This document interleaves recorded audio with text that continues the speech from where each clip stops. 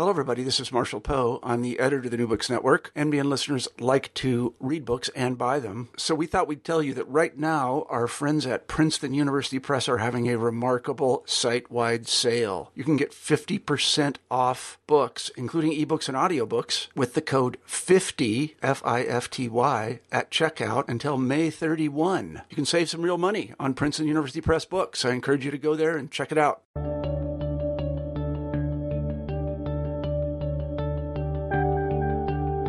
Hello, everyone, and welcome back to New Books in History.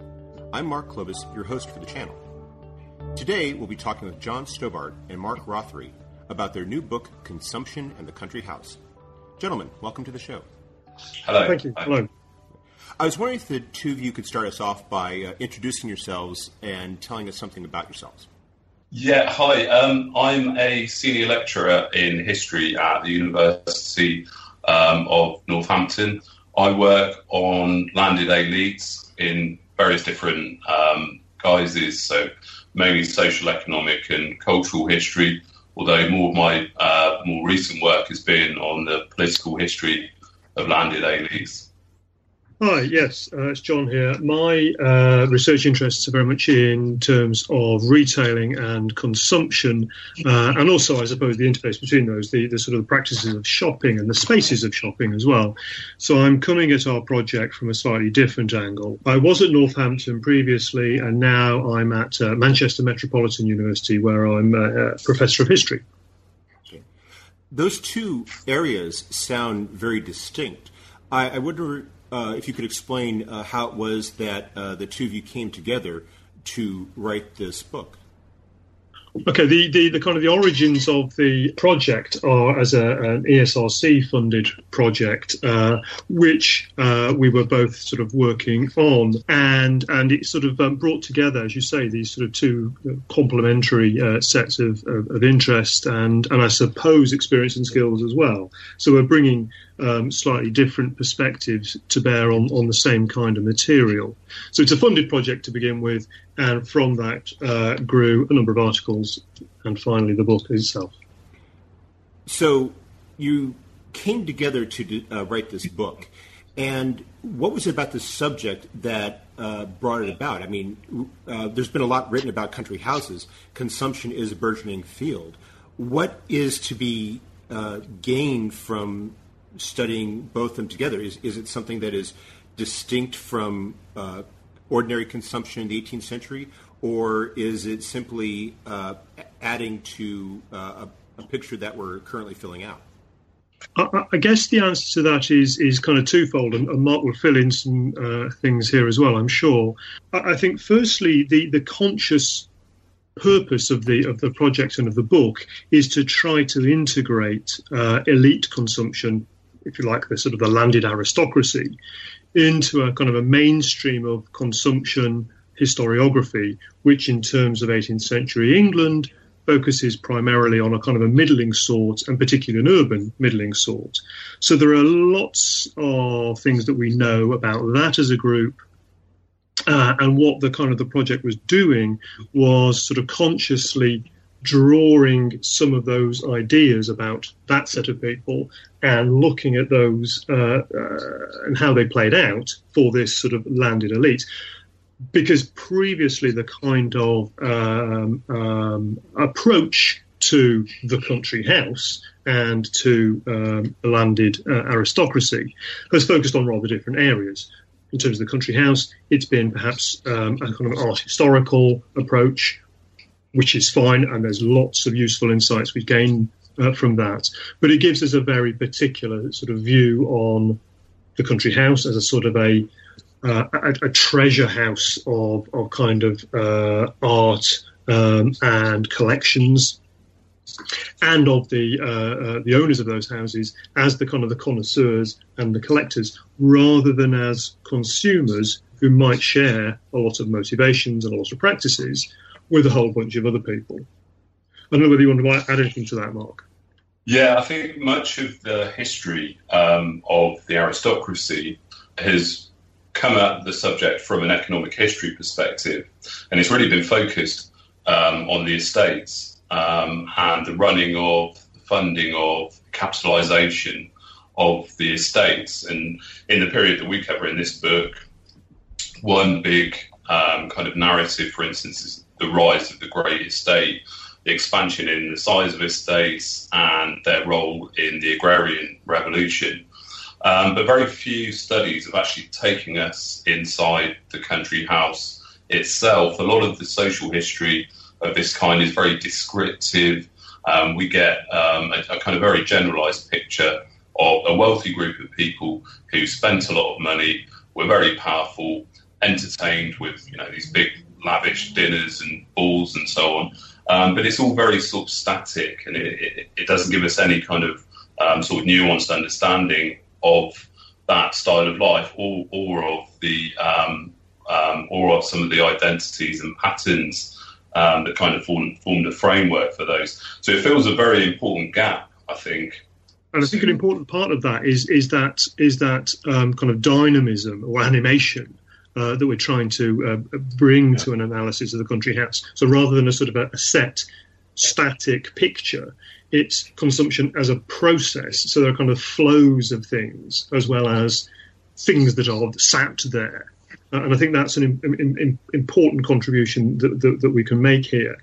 Plus the way in which doing that involves looking not only at the kind of the big ticket items, the furniture, the artwork, and so on, but also the rather more mundane everyday things that keep a house ticking over. It really is a sense of the country house as an organic space in which people are living, and not the sort of museum pieces as we encounter them today, where everything is in a fixed place and is almost sort of almost fossilized or petrified, rather than a place where people are constantly changing their environments in a way that we could relate to today. No, absolutely. And I think it's a real challenge for organisations like the National Trust to present a house in anything other than that kind of static way. There's certainly a move to try and do that, to kind of animate the house, to make it feel like there are people there or who have just gone out, as it were. So what we're trying to do in the book does kind of tap into a sort of a broader agenda within the kind of the heritage sector, although the two are running in parallel rather than necessarily talking to each other directly. I think it's also worth saying as well that there are quite often assumptions about studying elite groups that in some way it's quite straightforward and easy because the sources are there, they're a literate group, and they left a footprint historically which is fairly straightforward to kind of delineate. I mean, obviously, I would say now that it was very difficult and it was a very tricky exercise, but actually getting to the level at which you can animate these houses, understand the complexities and the layering, the way that they're used, what they represent, and so on, is just as complex. So I think that's partly why historians haven't really analysed this subject in this way before, because it seems like we kind of know roughly what went on in country houses. Well, one of the things that stands out in your book is some of the challenges in terms of undertaking that analysis.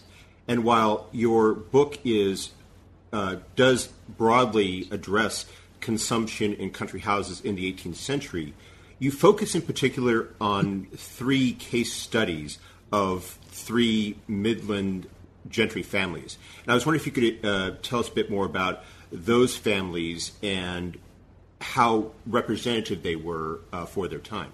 Sure. The 3 families that we focus on, and the reason for doing this is so that, as Mark suggests, that there's an opportunity to look at any particular situation in some real depth, rather than just sort of skim over the surface, as it were. The 3 families, then, it's the Lee family of Stoneleigh Abbey in Warwickshire. They're the wealthiest of the 3 families that we're looking at. They're the kind of the Mr. Darcys of our sample. They're sort of worth 10,000, maybe a little bit more by the end of the 18th century, and are living in probably the grandest of the 3 houses, which has a significant extension added to it, the West Range, just at the start of our study period in the 1720s. Second family are the Newdigates of Arbury Hall, again in Warwickshire. The principal character here is Sir Roger Newdigate, who's maybe the most well-known of the characters that we look at. He's MP for Oxford from 1750 to 1780, and he's quite a well-recognised sort of man of letters. He's a little bit less wealthy, but invests heavily in coal mines and canals on his estate, and at a peak, his income is sort of 8,000-9,000 per annum, perhaps. The third family are the Drydens of Canons Ashby in Northamptonshire. We're interested in two sets of people there. There's sort of Edward Dryden, who does a lot of work sort of modernising the house at the start of the 18th century, and John Turner Dryden and his wife Elizabeth Dryden, who own the house right at the turn of the 19th century. It's a much smaller property and a much smaller estate, income of maybe 2,500. So it's if you like, three different types of this kind of lesser aristocracy, major gentry sort of group. The extent to which they're representative is very difficult to know until you've looked at lots and lots of other families. But I think they're capturing certainly three different types of family that have maybe fallen a little bit sort of under the radar of studies, where we tend to focus particularly on the kind of the big flamboyant noblemen, the dukes of the realm, who are spending very, very lavishly. So we're looking at a group that is sort of one or two notches below that, and I think are certainly more representative, if that's the word, of a larger section of the landed aristocracy.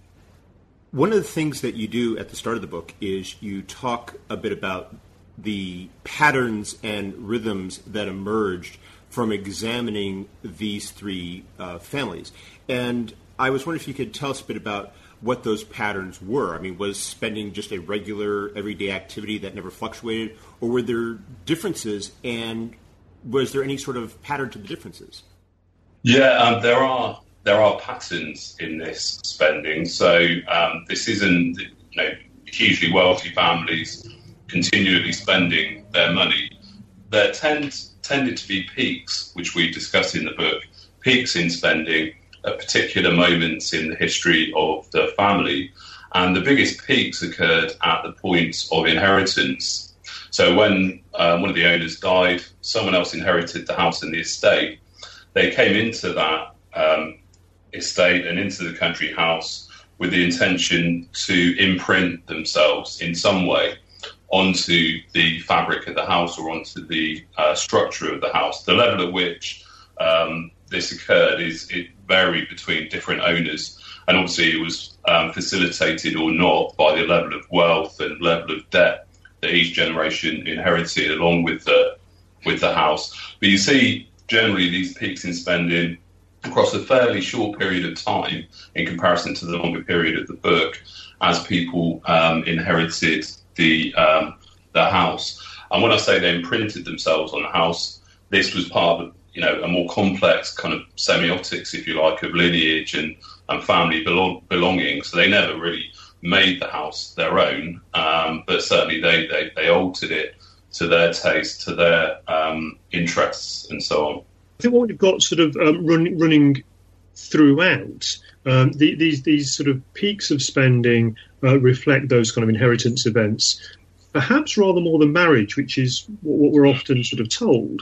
But of course, underlying all of that is a sort of an unavoidable amount of spending that is to do with running the house, and that you just can't get away from. So that's that kind of sort of base flow, if you like, on top of which we get these sort of peaks of spending. No, I was going to say that the notion of the peaks, the both of you describe it, points to what we were talking about a few minutes ago regarding the notion of these as lived-in spaces. These weren't just like walking into, say, a modern-day hotel room and you just make yourself comfortable. They did try to make the space their own. But again, going back to the income levels of the three groups in particular, the three case studies that you've focused upon, that they don't have the income to tear down and totally reconstruct. So there's a limitation in terms of what they can accomplish with their resources. Yeah, that's right. And the build fabric and structure of a building like a country house, in some ways, is actually quite limiting. It seems like there's more space. There's perhaps more that you can do, but it can actually be a limiting factor. Another limiting factor as well as debt and income, though, were the values that seems to come through in these levels of spending. An important principle on the part of most of the people that we've studied in these three families was one of thrift. So actually, each generation spends quite a small proportion of its annual income. Most of that income seems to have been invested back into the estate, or invested in things like the collieries that John mentioned, Sir Roger Newdigate had invested in. So they're spending a very small proportion of their income. Now, of course, the amount that they're spending on perhaps individual items like jewellery is many, many multiples of the annual salary of the servants that worked in these houses. So, it is extensive in that sense, and in comparison to other social groups. But actually, in terms of the money that they've got, they're not really spending a huge amount of it on the kind of goods that people see in country houses when they go and visit them. And as John said, the majority of spending actually on the house itself went on the more mundane, everyday spending to keep the house running and functioning as a family home. Those peaks can certainly take a family beyond its annual income, but because it's a peak that doesn't happen year on year, you can sort of, if you like, you can overspend one year and kind of make up for that the next year. So there are kind of rhythms in the spending that are accommodated within a kind of a much smoother flow in terms of income. And that was something that both the two of you referred to in the book, is how, especially in the case of the Lees and the Newdigates, there was a perception of the need to live within their means on a year-by-year basis. Yeah, absolutely. I mean, this is part of the responsibility of a country house owner, an estate owner, that actually, in reality, they're tenants for life, if you like. They hold this estate and this house in trust. And actually, the law was set up so that this was the case as well. The system of strict settlement, which is far too dull to go into in any detail, meant that each owner really had restrictions on what they could sell and what they could do with the money that they'd inherited. So there's a culture within which the estate should be passed on intact, if possible, aggrandized from one that had been inherited. This value of thrift is to some extent gendered as well, in the sense that it was an important value for men in this period. It was a masculine quality, if you like, to be able to control one's finances. But we see plenty of women in this study doing, managing to do that as well. And yet, in spite of the discussion that you have in your book about the notion of everyday consumption, you do spend a chapter talking about the construction projects. And I was wondering if the two of you could talk about how that fits within the overall picture of consumption in the country house. Yeah, I mean, I think there's always, I was going to say a tension. I'm not quite sure that that's quite the right word. But there is this sort of balance being struck between ambition to imprint one's own taste, one's own character upon the property, and balancing that with kind of the everyday running of the house. And we highlight in two or three projects in particular. One is the sort of Gothicization of Arbury Hall by Sir Roger Newdigate. He's really a pioneer of that as a sort of an architectural form, and we can see his own hand very clearly in terms of devising the plans and overseeing their execution. So it's very much a kind of a personal project and a personal identity almost being imprinted upon the house, certainly a personal taste being imprinted upon the house. Elsewhere, in terms of what the Lees are doing, the sorts of spending are very much more directed at the interiors and the furnishings of the house. So it's a grand design in as much as they are creating particular sorts of living space within the house. Some of those spaces, of course, are for public display. Others are more private. All of that public-private distinction is a really difficult one, and one that's kind of relative to who you are, the time of day, who you're with, and so forth. But I think that's an important point to make in terms of that distinction between imprinting one's character and imprinting one's taste in terms of the building, which isn't an easy task, and imprinting one's taste and character and adjusting a house according to your needs and your sort of family circumstance by investing in furniture, rearranging furniture, creating particular environments. That's much, much easier to do. It's cheaper, still a lot of money, but it's cheaper. But it's also something that can be done within the framework of the house as it already exists. So there's that kind of playoff between those two. I think another impression, which is kind of nuanced by this research, another impression that you get from visiting country houses as well is the kind of the grand design kind of motif. We're quite often told who built this house according to what design, when the house was established, which obviously, is very useful information. But it gives the impression that this is, in a sense, was a kind of quite straightforward ground-up process, whether the house was built, a little bit of, there was some change in style across time, but essentially what you're seeing is the vision of whoever it is that built it, whether it's, Roger Newdigate at Arbury or perhaps Edward Lee at Stoneleigh. As we've said, though, this is a far more complex, in a sense, a more difficult process to navigate for the owners. And what you see through the houses is actually a very complex sort of layering of identities. And if the country house is, an expression of habitus, if it's an expression of the cultural identity and the cultural power of the aristocracy, it's a very complex, layered message, if you like, that's being sent. You find all kind of mixtures of styles, some Gothic, some classical. Some of the objects in houses, would have been considered very fashionable in the period that they were purchased. Others would more seem to denote rank and lineage and the position of a family or an individual, in history, if you like, in the history of that family. So they're very complex messages to decode. I wouldn't expect, the National Trust to sort of embrace that complexity. I don't think you can do that on a sort of 1 or 2 hour visit to a house, but certainly looks at from this perspective, it's a very complex message to decode.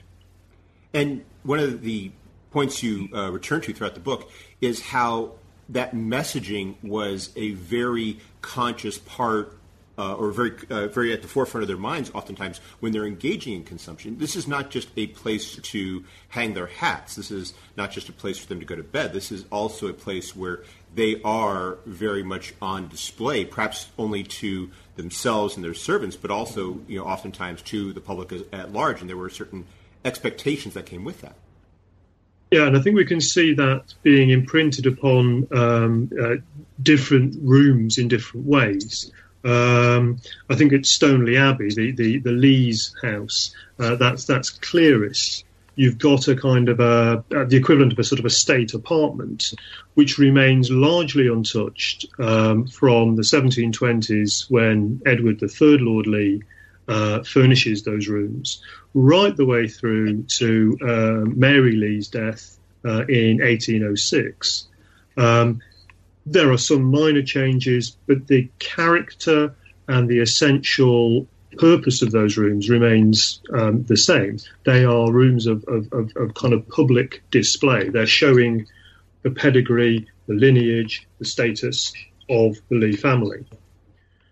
The other side of the entrance hall, you've got another set of rooms that are constantly being changed. Each generation imprints their own taste, their own needs on those rooms.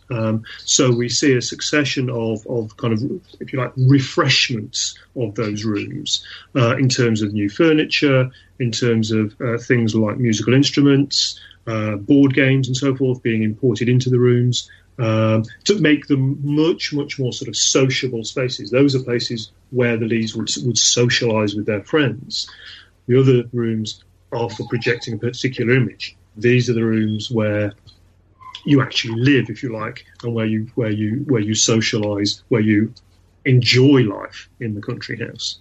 So that's kind of spatial differentiation, I think, is a very important part of understanding the kind of complexity of the country house. Somewhere that's as big as Stoneleigh Abbey accommodates that quite easily.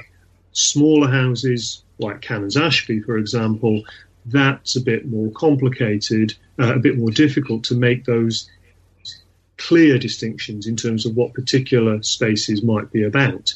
But even then, we can see attempts, certainly by Sir John Turner Dryden and Elizabeth Dryden at the end of the 18th century, to kind of carve out some of those sorts of differentiations in terms of what their dining parlour is about, a very sort of public-facing room, and their what they term their kind of drawing room, an upstairs room, interestingly enough, which was very much more about that kind of sociable living, had very sort of modern, inverted commas, fashionable furniture in it.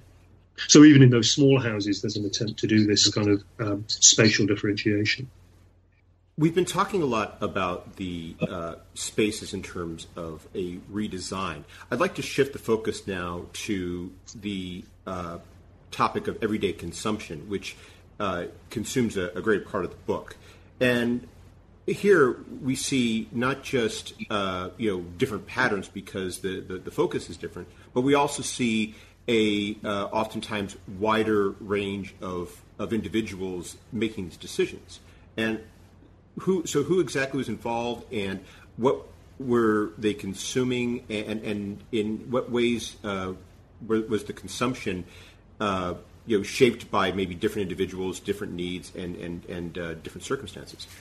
I guess here the thing to do to begin with is maybe just to sort of outline the kinds of things we're talking about in terms of this sort of rather more mundane everyday spending. That would include food and drink. It would also include fuel for heating the house, candles for lighting it, the costs of maintaining, the costs of cleaning the house, costs of making repairs, stocking the kitchen with equipment, and so on. So it's those sort of everyday things that are to do with how a house is run.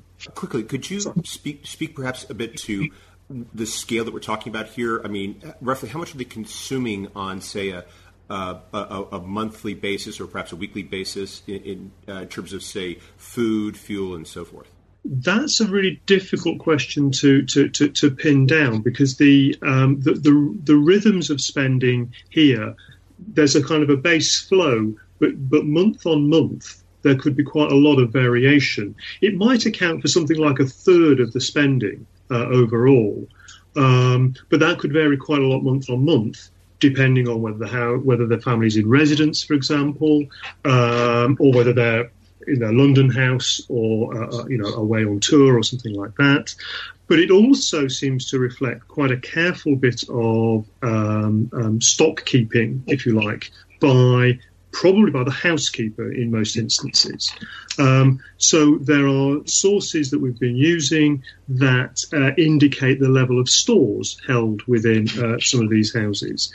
And we can see a kind of a rhythm of spending that reflects the level of goods within those stores. So, how many candles have we got? Do we need to buy some more? How much tea is there? When do we need to replenish those supplies? There's obviously a very careful calculation going on. There's not sort of, we put in a regular order for candles and they come in every week or every month. it's much more of a sort of a measured process. And in that, I think it's the housekeeper that plays a crucial role. And I think one of the things we're doing here is highlighting some of these, if you like, other individuals and the role that they will play in terms of determining some of the rhythms and certainly some of the choices in terms of who goods might be acquired from. So the housekeeper, certainly at Stoneleigh Abbey and at Arbury Hall for the Lees and the Newdigates, has a great deal of scope in terms of determining who it is that they are buying, who that she is buying particular sort of provisions from on a sort of a daily, weekly basis. And they then present their accounts to the owner of the house, maybe quarterly, maybe twice yearly, usually quarterly.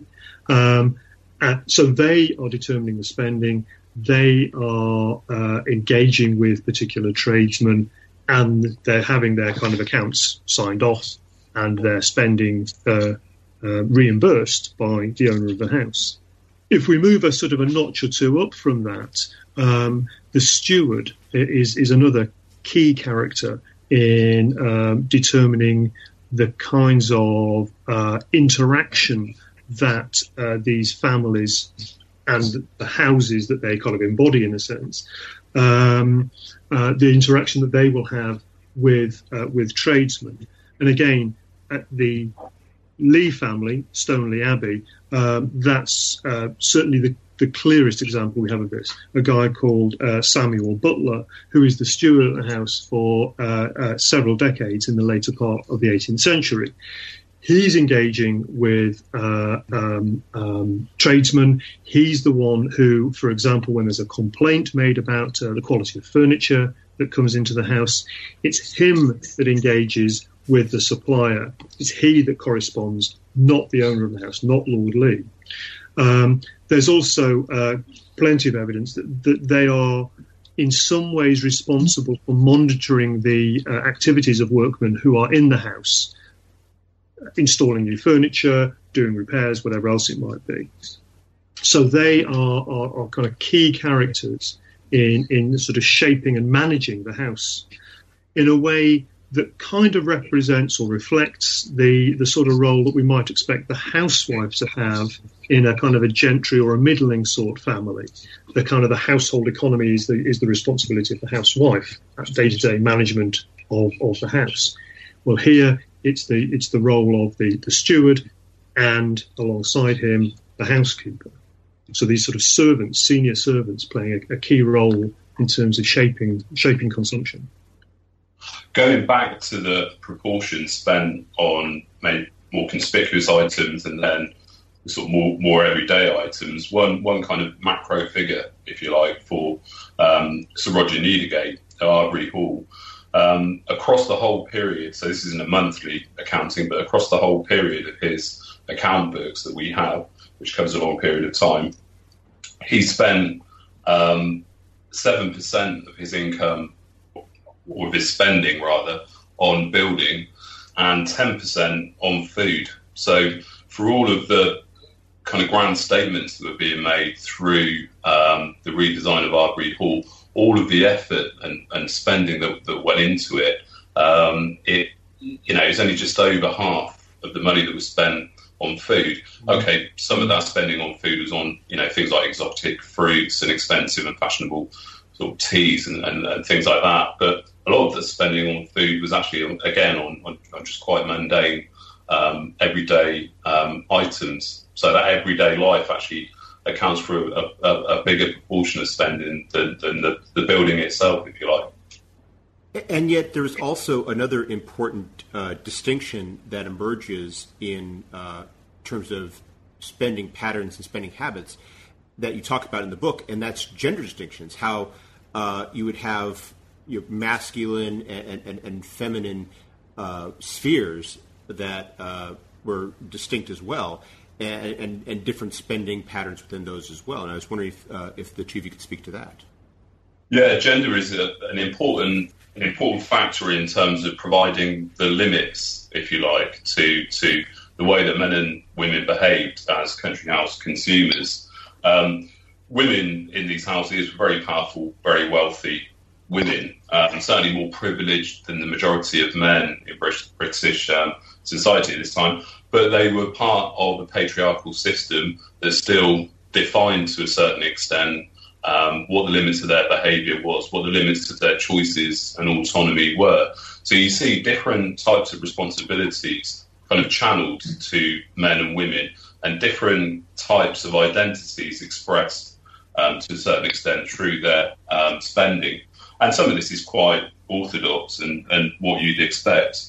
So men were more likely to collect books, to spend money collecting books, to spend money on the fabric of the building, architectural changes to the house, and so on. Men had more autonomy, in a sense, over their spending, and they were in what you might call kind of global overall control of the spending in the house. Women were more likely to be involved in the everyday running of the household, so the kind of things that we've just been discussing, the kind of everydayness of the country house, paying the servants' wages, interacting with the senior servants, perhaps buying the servants' clothing, and so on. And they had less autonomy, and they seemed to have, and they had less, quite straightforwardly, less money to spend as well, less control over spending. Within that, though, there are some nuances and some complexities, and it's far from straightforward in a gender sense. So the kind of things that men spend money on vary between different men because they had different tastes and different interests and so on. That might be different men within the same family, or it could be between different families. So a good example, for instance, is Thomas Lee and his son Edward Lee. Thomas wasn't, or doesn't seem to have been, very interested in collecting books. He spent more money on clothes and on dress and so on. Edward, by contrast, was far more interested in collecting books. He spent very little on clothes at all, and he spent a lot more than his father on building works and alterations to the house. That may be because of the financial situation of the family at the time between those two owners, but it can't explain all of those distinctions. So really, in a sense, elite men had more autonomy about the way they express themselves as men, about the way they express their masculine identities. And you see those variations then coming through in the different kind of spending patterns. But at the same time, we shouldn't stereotype women in the country house either, and the sort of the limitations that were placed on them. They spent large amounts of money, and they seem to have obtained and sourced goods from, in some cases, from different suppliers than their husbands had. So they worked, they were operating in, to a certain extent, their own consumer kind of universe away from men. Another complication as well is in terms of single women. Not all of the women in this book were married, or, in the case of Elizabeth Dryden, she became a widow after her husband's death and had a lot more autonomy over her spending, where she was investing money and so on, albeit in very restricted context because of the debts on the estate at the time. But perhaps the best example is Mary Lee, who's the owner or the tenant for life of Stoneleigh Abbey between 1786 and 1806, and effectively had complete autonomy and control over what was spent, what kind of goods were purchased, what was done to the house, and so on. And she'd left quite a significant footprint on Stoneleigh Abbey in terms of the changes she made to the house and the kind of life that she lived there. I think it's worth saying that these aren't unusual examples because of rates of mortality in this period. Although divorce was very, very, very rare, but because of rates of mortality which are far higher than they are today, many women were left single and in charge of the estate. Some of them married again, and therefore they're kind of re-entered into a patriarchal relationship and context and so on. But not all of them did. So Mary and Elizabeth represent a large number of country house women who were in control of finances and had a level of autonomy that we might not necessarily expect in women. And what I think is particularly interesting when we look at Mary Lee in particular, but Elizabeth Dryden also, is the way in which a kind of a gender identity and a status identity become kind of mixed up together. So that things that we tend to think of as male areas of spending, on the estate, for example, then pass on to the woman. So are they male areas of spending that the woman is now engaged in? So is she engaged in male, masculine spending? Or is it, and I think this is probably what we would argue, is it that there are these areas of spending that are to do with land ownership? Now, they're generally attributed to the man because in a patriarchal society, that's how the accounting and the legal process works. But actually, they're not necessarily kind of masculine areas of spending. They're areas of spending that are to do with status, to do with land ownership. And whether it's the man or the woman that takes those on, kind of is almost a demographic accident as much as anything else. Mary's left as the only person who can inherit the estate. She takes on all of those things as well. I did find Mary and Mary Lee and Elizabeth Dryden two of the most fascinating individuals in that book for that very reason, because there you're seeing almost a centrifugal separation of the duties of the head of the household and the more specifically masculine gendered expenditures, because they had to do the one as the heads of the estate, or life tenants, if you will, but they did not necessarily have to engage in a lot of, or maybe could not have engaged in a lot of the more specifically masculine gendered spending habits of that particular group of society. Yeah, Elizabeth puts a quite clever kind of inflection on this when, after her husband has died and they've spent beyond their means, they're one of the few people in this book who do this.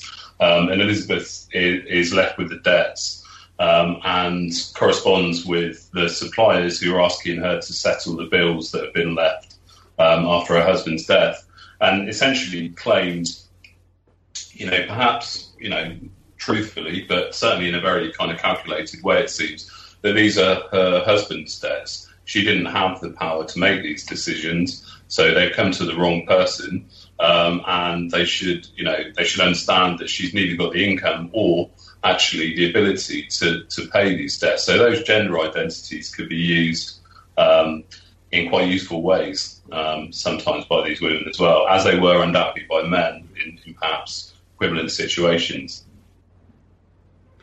And the other aspect, of course, I think that needs to be kept in mind is the degree to which, when these women did engage in that spending, how sometimes it was filtered through their servants. So if they were playing that role, they might be working through the steward, or through, in the case that you describe of dealing with, say, horses and carriages, they're dealing with suppliers through the groomsmen.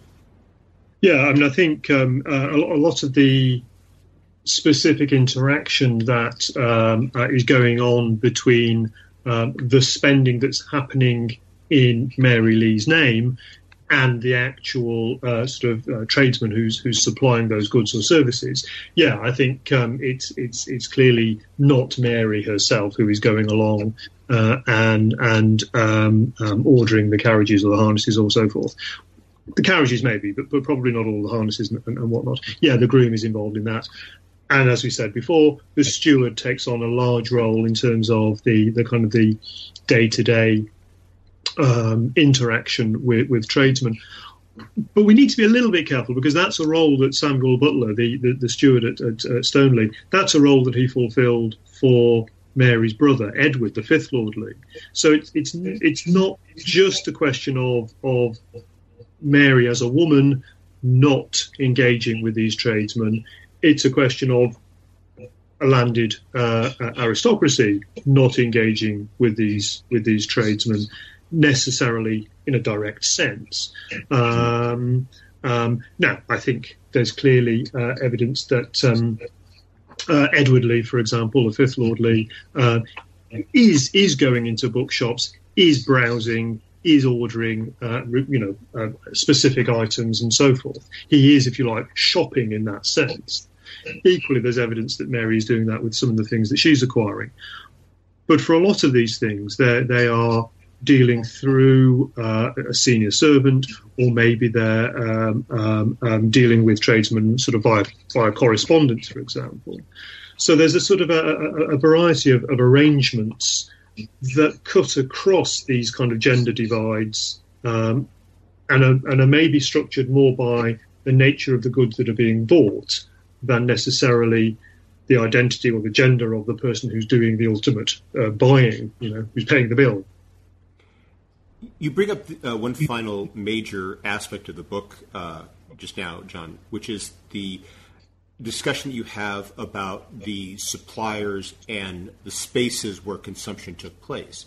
And I was wondering if you could, if the two of you could speak a bit to that, who these people were, from whom they were purchasing these goods, and where this consumption did take place, because a lot of this could not take place in the country house or on the country grounds, or sometimes even in the immediate environment. It had to go much further afield.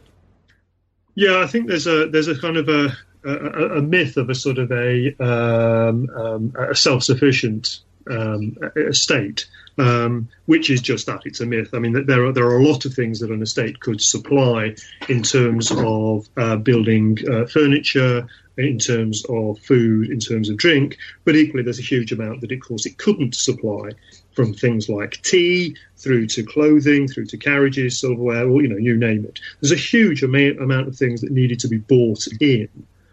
Some of those, of course, were acquired from the immediate area around the country house. So it's a major economic sort of beneficiary to the locality. You've got sort of anything from blacksmiths and masons through to the people who are supplying the provisions via the housekeeper. All of them are benefiting in some way from the presence of the country house and the owners in the country house doing that spending. The families that we've been able to analyse their spending in kind of detail, the Lees and the Newdigates, the vast majority of the suppliers that we can identify are in London.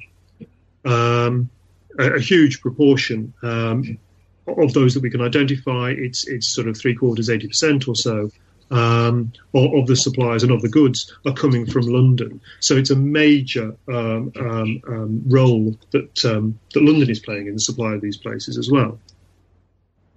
And the ways in which those relationships might be built would be many and varied, depending, again, I think, very much on the character of the goods being acquired. So some might be dealt with largely by correspondence.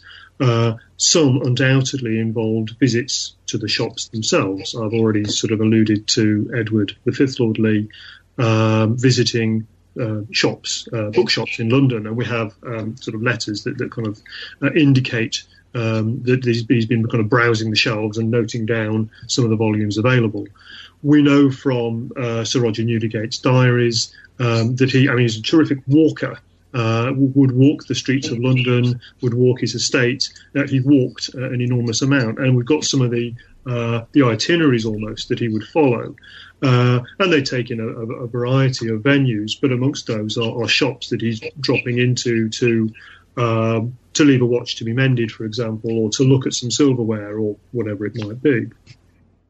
So being there in person is tremendously important. And that kind of access, direct access to London suppliers, is very, very important. But of course, it's made an awful lot easier because London isn't necessarily a place that's a long way away. Clearly, it's a long way from where the country houses that we've studied, where they're located. It's 100 miles or so. But each of the families has a house in or near to London. So some of the year, in the case of Mary Lee, maybe 9 months of the year, she's spending in a London house. So local spending in that sense is in London, or in her case, it's in Kensington. And to give an idea of the sort of the magnitude of that, she spends something like £1,300 just on things like meat, poultry, fish, candles, and so forth, amongst the shopkeepers in Kensington. So it's a huge kind of input. That's over about a sort of a 5-10 year period. So there's a huge input into that kind of local economy. But that local could be Kensington, it could be London, or it could be Stoneleigh or Arbury. So where a particular family is located would impact on, where that spending takes place, but also the sorts of relationship that would be experienced between the shopkeeper and the landowning shopper, if you like. Two things I'd add to that.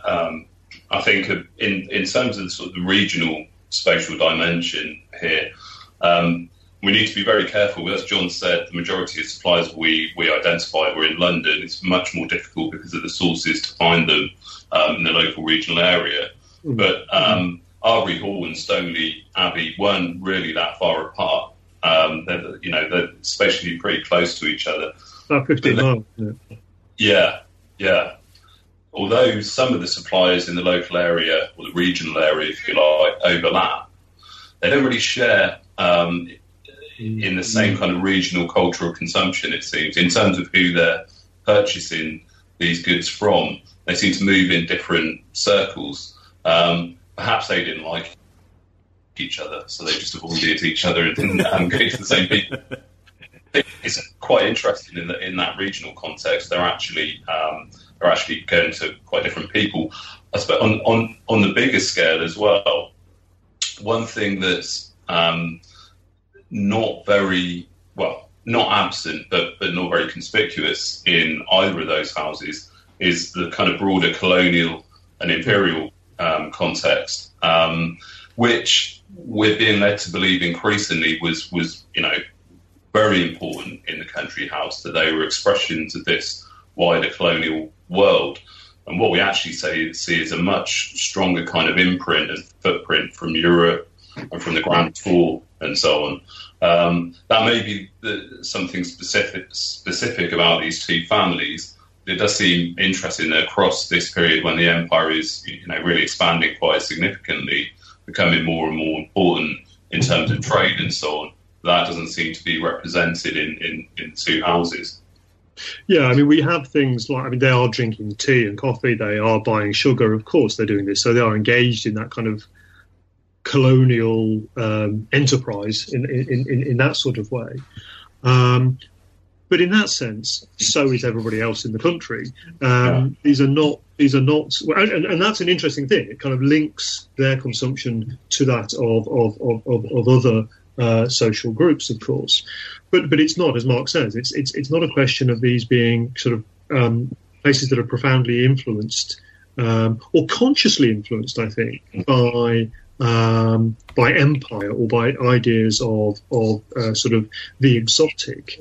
Mary Lee in her room at Stoneleigh Abbey has some Chinese wallpaper and some small kind of Chinese landscapes. There's a few bits and pieces of Chinese sort of porcelain figurines, but it's a very small element in a much bigger sort of English/European and primarily English, I think, material culture that seems to characterise Stoneleigh Abbey in particular, I think. Fascinating. Well, we've taken up a lot of your time. Before we go, I was wondering if the two of you could tell us what you're working on now.